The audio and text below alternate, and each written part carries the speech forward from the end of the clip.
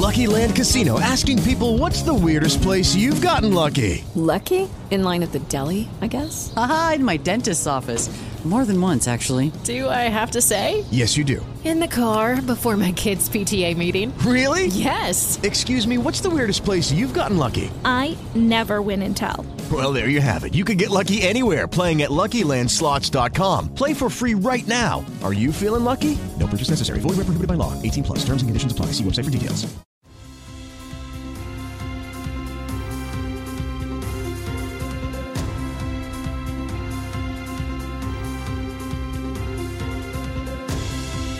Hello, and welcome to Driving Change with me, Steve Goldstein.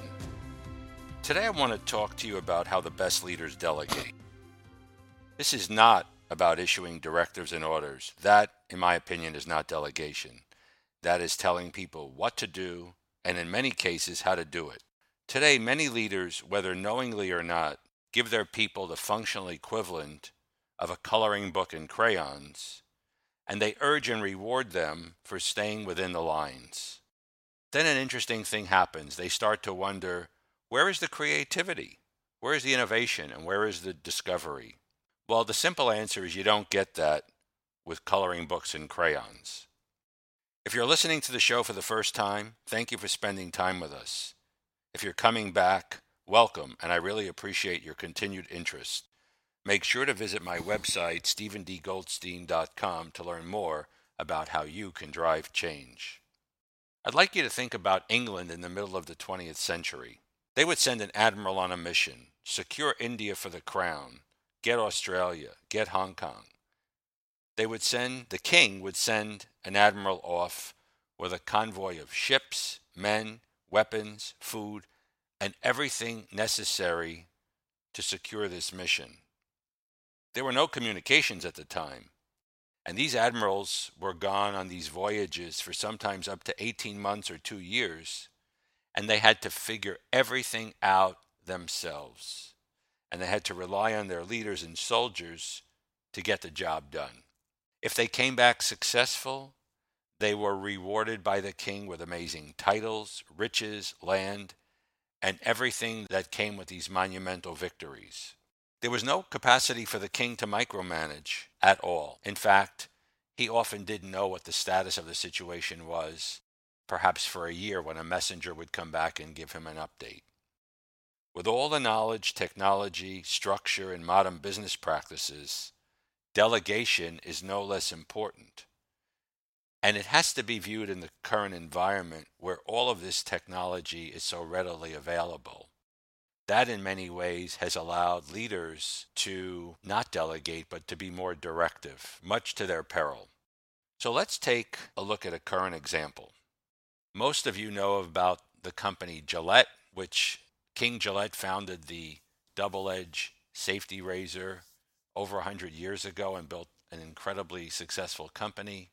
They had several other inventions over the course of the years and was acquired by Procter & Gamble in 2005 for $64 billion. Procter & Gamble, of course, another very successful company, is very proud of the fact that all of their leaders are homegrown and very much indoctrinated with the P&G way, which is a very rigid, meticulous, quantitative process for figuring out everything. It enabled the company to be very successful, but it also had some negatives, which most importantly was that it was very slow moving.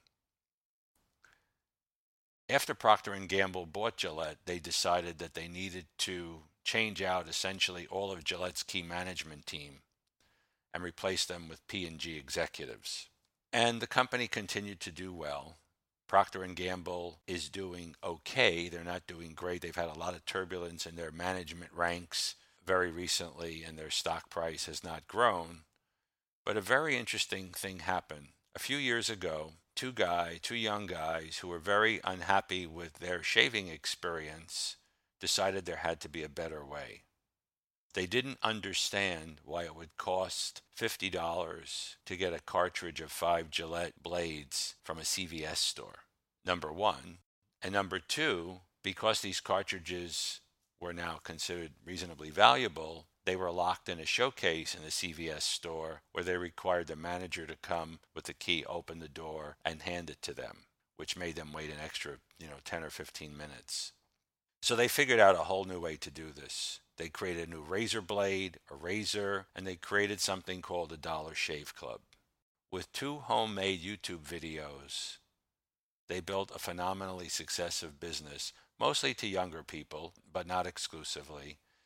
And in the course of 3 years, they raised over $200 million in venture capital. Last year, Unilever, the giant European consumer packaged goods company, bought Dollar Shave Club for $1 billion in cash. You say to yourself, well, that's very interesting. My question is, where was Gillette?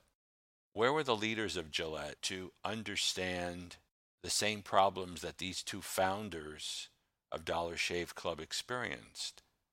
After all, they're the ones who created the blades in the first place. Now the question for Gillette is, so that's problem number 1. The second problem for Gillette is, what do they do now? There are other shave clubs that came up. Harry's Shave Club, which is very similar to Dollar Shave Club. And the last time I checked, there were like 4 or 5 other clones of Dollar Shave Club. Gillette had several options. If they had known what their customers were thinking, if they knew what the people in the stores were thinking, they probably could have created a Dollar Shave Club themselves. When they saw that Dollar Shave Club was getting traction, they could have acquired Dollar Shave Club at a price way below $1 billion. They didn't do that either. After Dollar Shave Club was acquired by Unilever, they had another decision to make. Should they buy Harry's Shave Club? Well, they didn't do that either. And what did they actually do? They created a Gillette Shave Club, which unfortunately is nowhere as close to solving the fundamental issue that the Dollar Shave Club originally sought to fix. I think the problem here is that in Gillette's case, they weren't letting their leaders, the top leaders, were not delegating enough control to their business leaders to really run the business. This was a heavy, tops-down command and control organization, and still is, that basically observed all these changes happening without a positive reaction.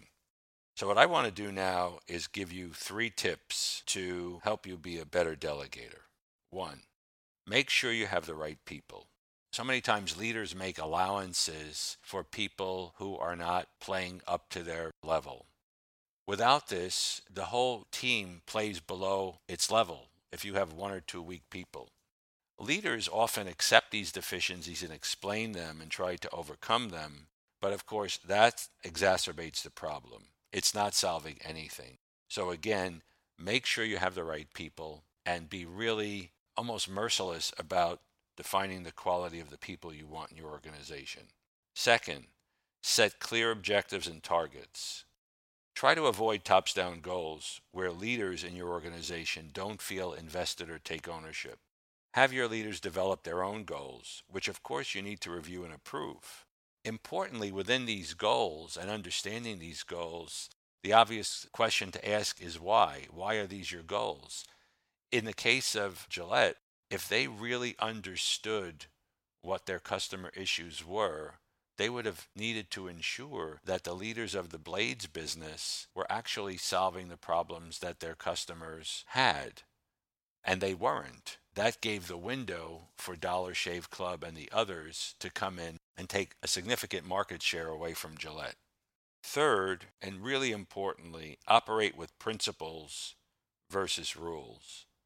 Rules are very rigid.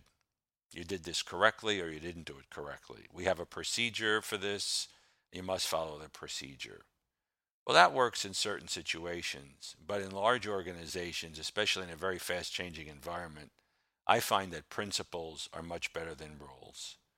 Principles think of as guide rails, like guide rails on a highway. They're lanes that your leaders need to stay in, but within the rails, they have freedom to move about and turn and bend based on the needs they see as they encounter situations in the marketplace. Allow your leaders to operate within those guide rails. And as long as they stay within the rails and they're on target to make their goals, leave them alone. That's what delegation is. Leave them alone. And allow them to make a few mistakes. If they don't, you'll really never know what they can do without your oversight. That's why you have them in these roles. And that's why the first point I made, which is have the right people, is so critical. You can't leave someone alone if you're not really confident that they can get the job done. One final point. This is about capacity. Capacity, execution, and transformation. The better you delegate, the more your organization can achieve and accomplish. Better delegators get more done, and they get it done more quickly because they're utilizing all the resources at their power to create movement inside the company. An added benefit, of course, is that all of your team really engages when you delegate better, and they themselves have a tremendous sense of accomplishment when you get it all done. Future episodes of Driving Change will discuss other useful ways to think about transformation and will always provide you with actionable tips that you can implement in your company. Thanks for listening, and I hope you see how valuable delegation is in driving your company's performance. Make sure to visit my website, StephenDGoldstein.com, for more information on my show, as well as tons of other leadership information and tools free on my blog.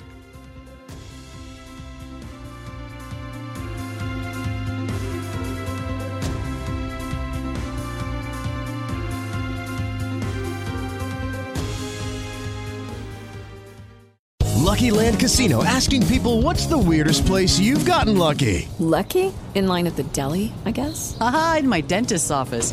More than once, actually. Do I have to say? Yes, you do. In the car before my kids' PTA meeting. Really? Yes. Excuse me, what's the weirdest place you've gotten lucky? I never win and tell. Well, there you have it. You can get lucky anywhere, playing at LuckyLandSlots.com. Play for free right now. Are you feeling lucky? No purchase necessary. Void where prohibited by law. 18+. Terms and conditions apply. See website for details.